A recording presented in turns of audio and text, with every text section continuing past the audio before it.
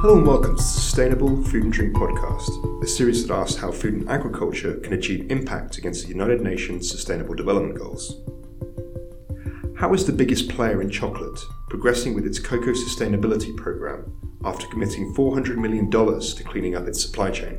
We have seen positive impact in farmer cocoa yields, which we see continuously improve. We also have learned that the lasting impact that we're looking for urgently requires a sector-wide strategy.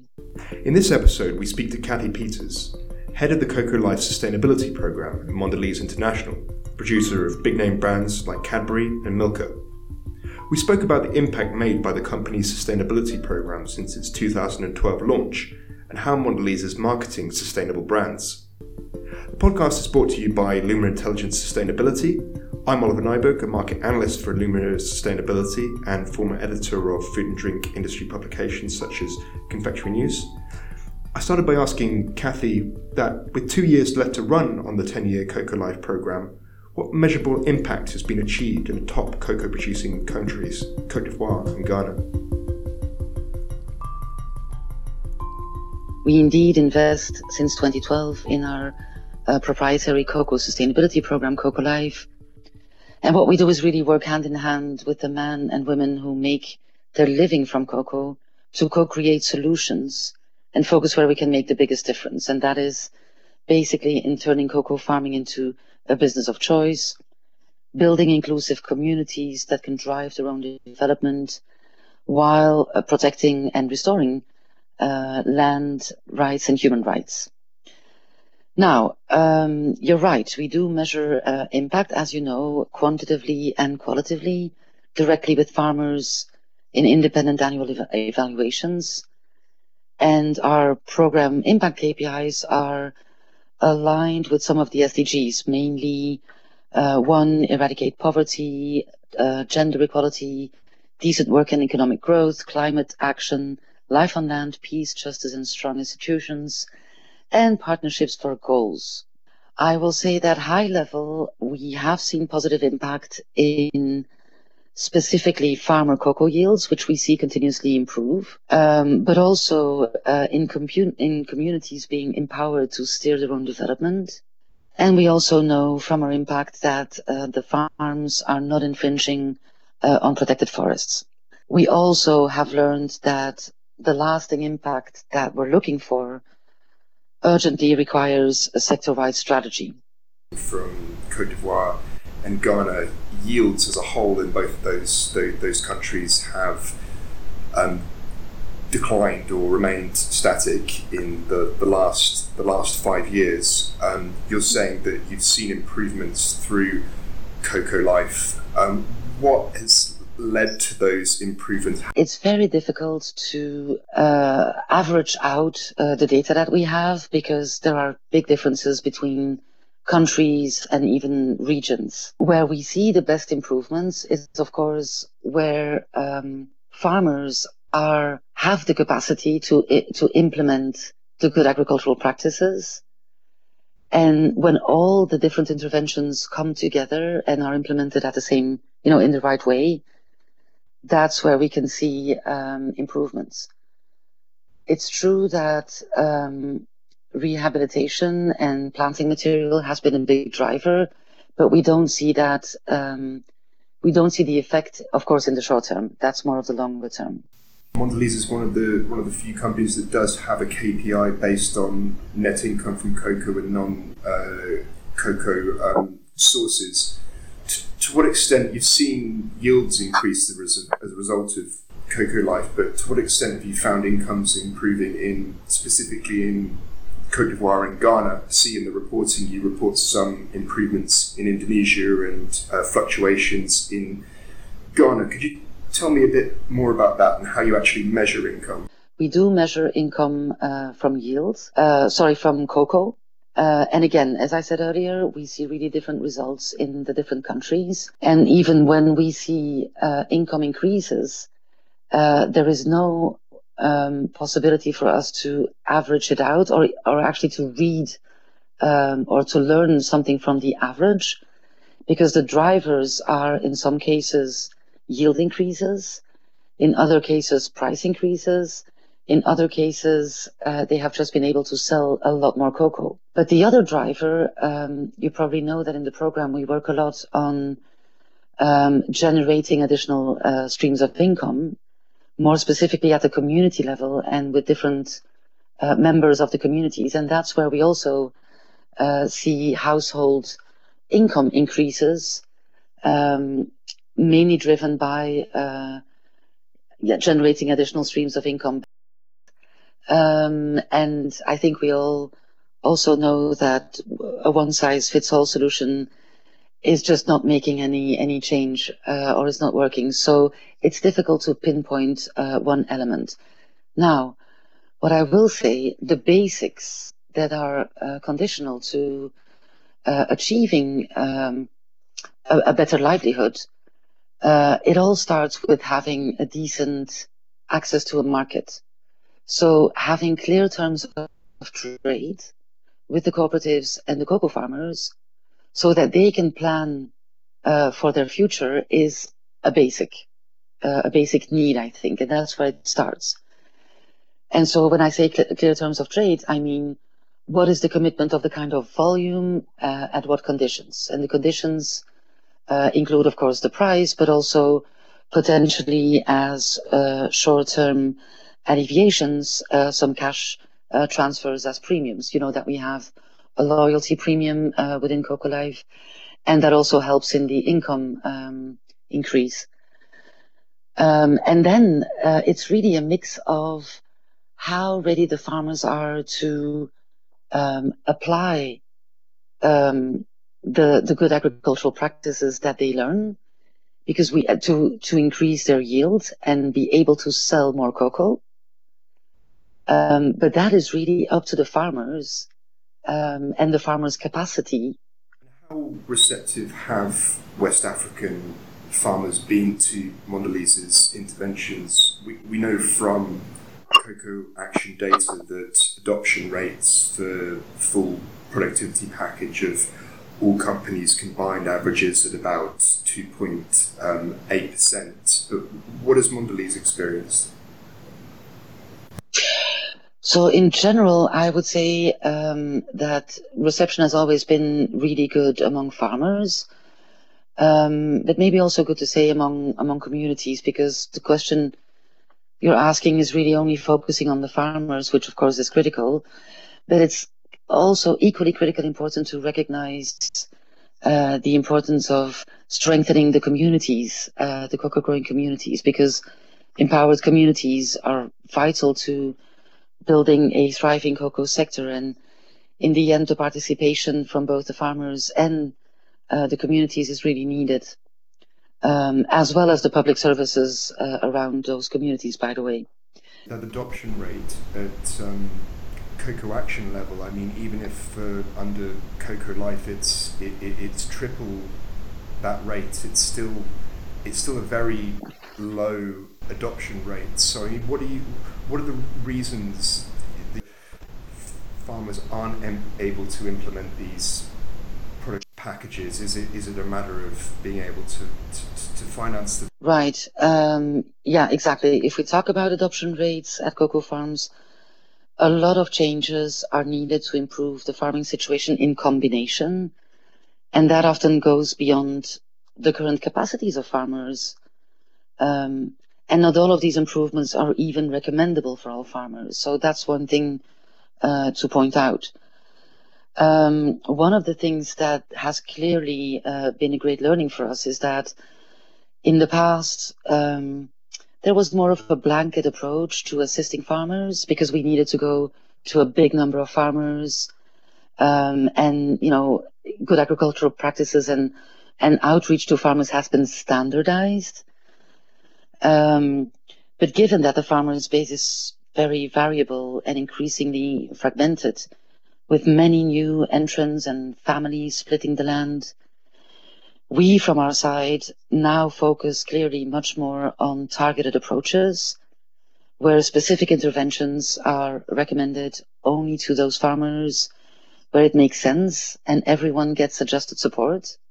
So definitely moving from a blanket approach into a targeted approach is one of the big evolutions within the program.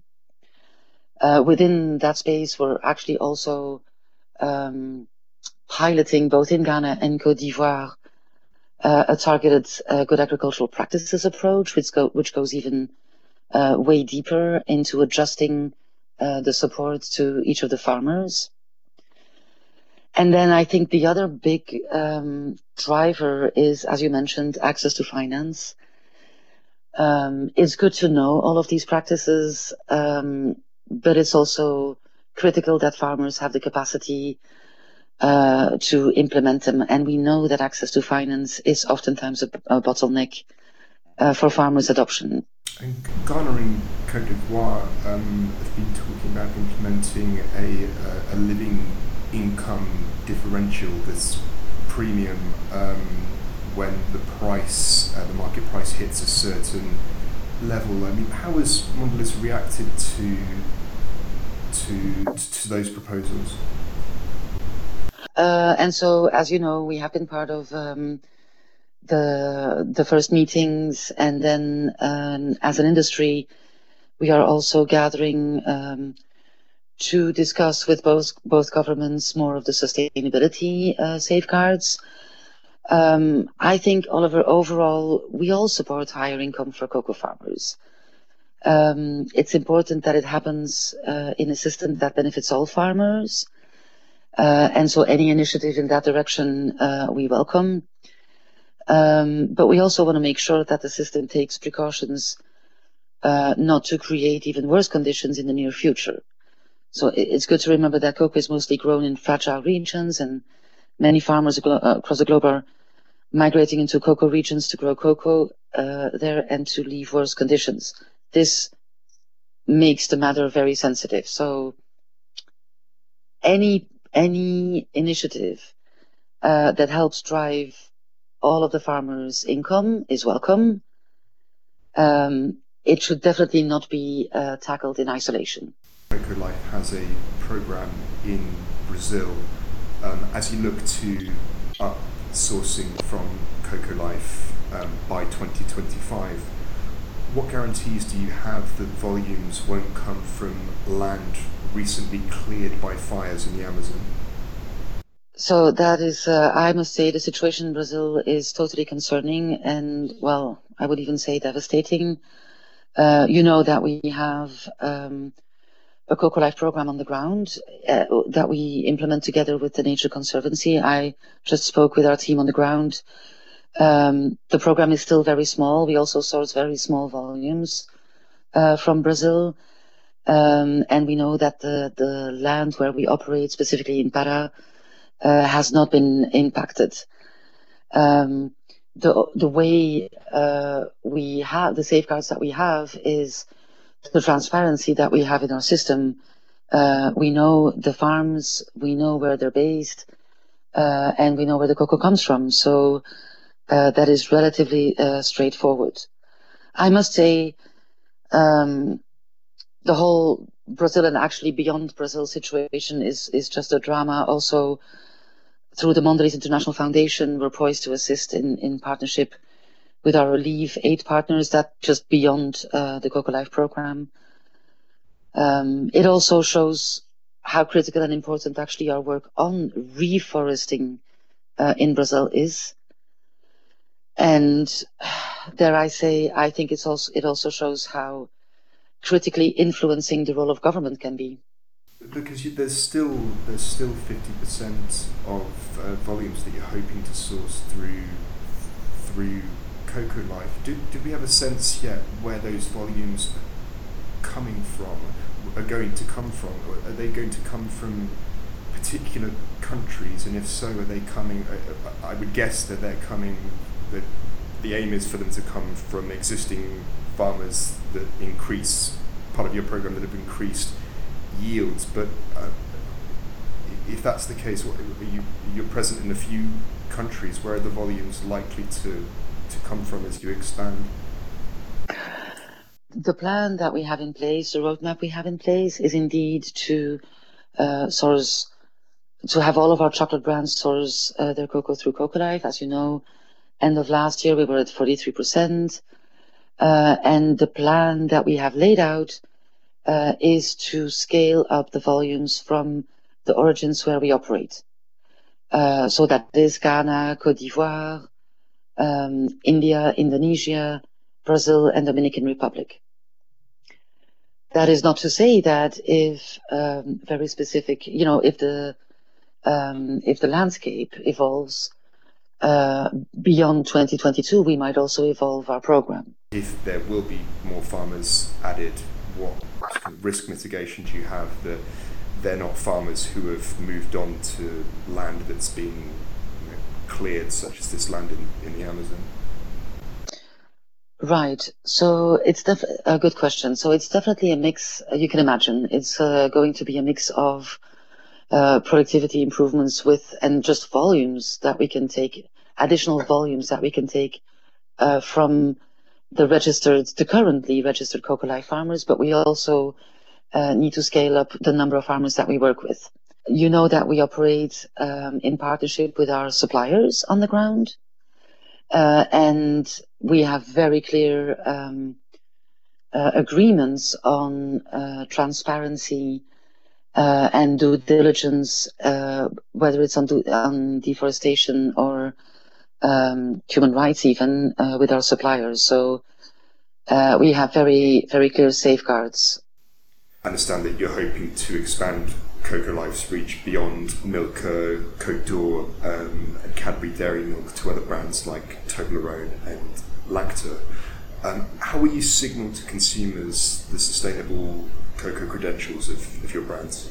So by 2025, all of our chocolate brands will be sourcing from Cocoa Life.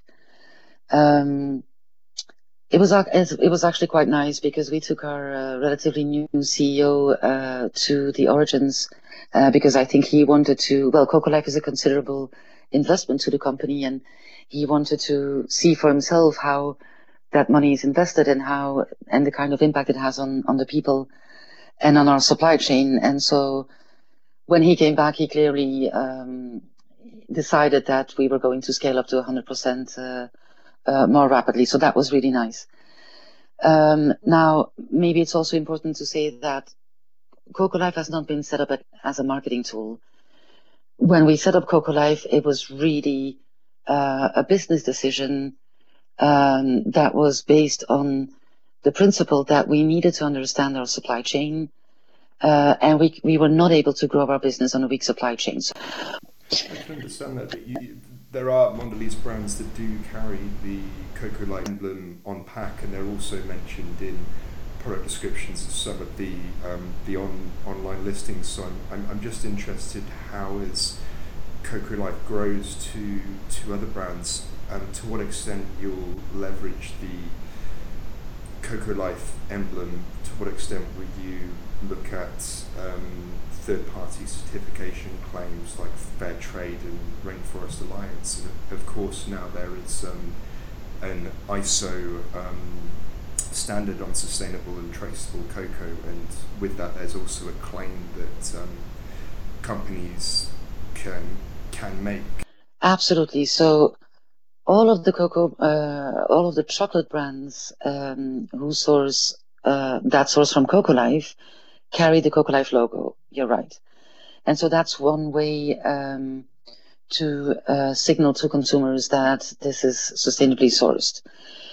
Our brands also have an on-pack link to our website because we know that consumers increasingly demand transparency, and we believe that that is exactly what we provide on our website by publishing our program progress and the impact we have, as well as other critical learnings we gather from implementing the program. And actually, consumers can even check the locations of the Cocoa Life farms across the world through our interactive Cocoa Life map online. So consumers can hold us accountable. Now, to your question on third-party certification, the program has always been set up as an outcome-based program that measures impact and seeks to empower the cocoa farmers and communities, because we believe that's the only way to see lasting change. And so we've never really been building on the principle of complying to standards. And so what we have built in, we always believed that third-party verification of our supply chain has been critical.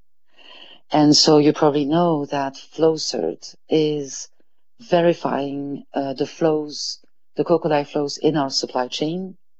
So we know exactly the commitment that we make to all of the cooperatives and how we fulfill those promises, at which conditions, and where the premiums go, our loyalty premium. So we have, FlowCert is offering through their Floatis system, which by the way is the same system that is used by Fairtrade, but they offer us full transparency over our supply chain.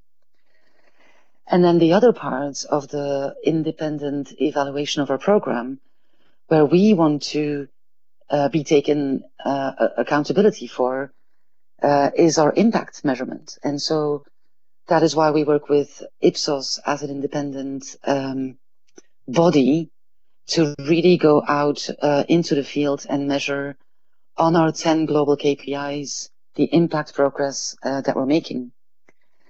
And that's what we will continue to be doing. Now, that's not to say that we've been closely following the development of the ISO standards. We've been part of the regional committees, and we have an ongoing discussion and engagement with the voluntary certification standards, because these organizations are not just standards. They've built over time a whole set of skills and knowledge and understanding. And if there's anything to learn from for us, then we will do.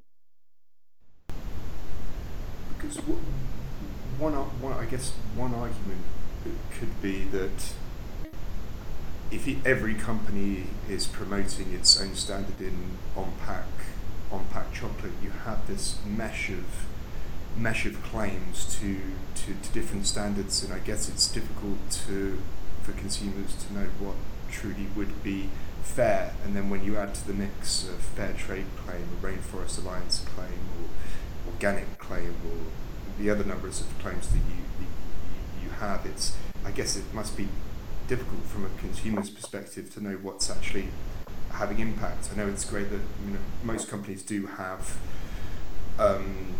KPIs where they can prove impact, but behind that, but it must be quite difficult for a consumer to understand. So I just wondered, from you have this ISO standard, do you see any scope for the industry as a whole to get together behind a single standard that just communicates to consumers easily through just a single claim that this contains sustainable cocoa? So I guess there are two elements in my answer. And the first one, perhaps there is an opportunity. I don't think we know that today. I think it is critical that a standard does not stand in the way of ownership of the farm by the farmers themselves, and empowerment of both the communities, but also the governments and the public sector. And so if a standard or a methodology is able to help drive that agenda faster and bigger, then why not? The other part of the answer is probably, I think there is a great opportunity for consuming countries to help educate consumers on the complexity of the challenges. And a one-size-fits-all solution is not going to solve all of the issues. It's development, it's long-term, it's tackling root causes, it's changing, it's systemic change. And that is there's probably a beautiful role for consuming countries to help educate consumers on that. How much of a dilemma do you think exists in calling chocolate sustainable, making a sustainable claim on the pack when farmers are still far from a living income? I think I'm going to start by saying that sustainability starts probably with transparency in the supply chain, knowing the people and their challenges and being able to address them together. That's why Cocoa Life is an integral part of our company and the way we do our business. Now, to your point, not being able to earn enough from any economic activity is not bearable. And to take a targeted action and taking part of the shared responsibility to alleviate this situation is what we stand for. But we also know that we cannot solve these issues alone and therefore advocate for a long-term sector-wide strategy supported by coordinated action plans. I think we have some examples of that. If you think about the cocoa and forest on very specific themes, we're starting to see a closer collaboration in private-public partnerships. We see that on Cocoa and Forest Initiative. I think we see something coming on child rights. But we probably need to think about, a broader long-term sector-wide cocoa sustainability strategy that is supported by coordinated action, because otherwise we will not get there. I don't think that we expect that at any day sustainability would stop being a constantly renegotiated concept across consumers and producers that keeps on evolving in order to push us forward. In that sense, we don't expect to ever reach a state where we can just say it's done. We're there. And I think that's also important to keep in mind. So in the interim, it would therefore, as it's evolving, the way you describe it, as it's an evolving concept, even though there may be some farmers part of a sustainability program that are living below the poverty line, it's okay to make these claims?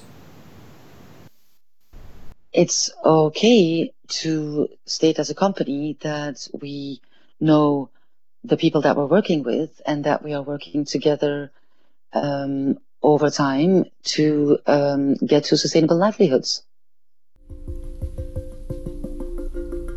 That brings us to the end of the podcast. We also asked Ipsos, Mondelez's impact assessment partner, how it conducts the impact studies and who has control of what's publicly reported.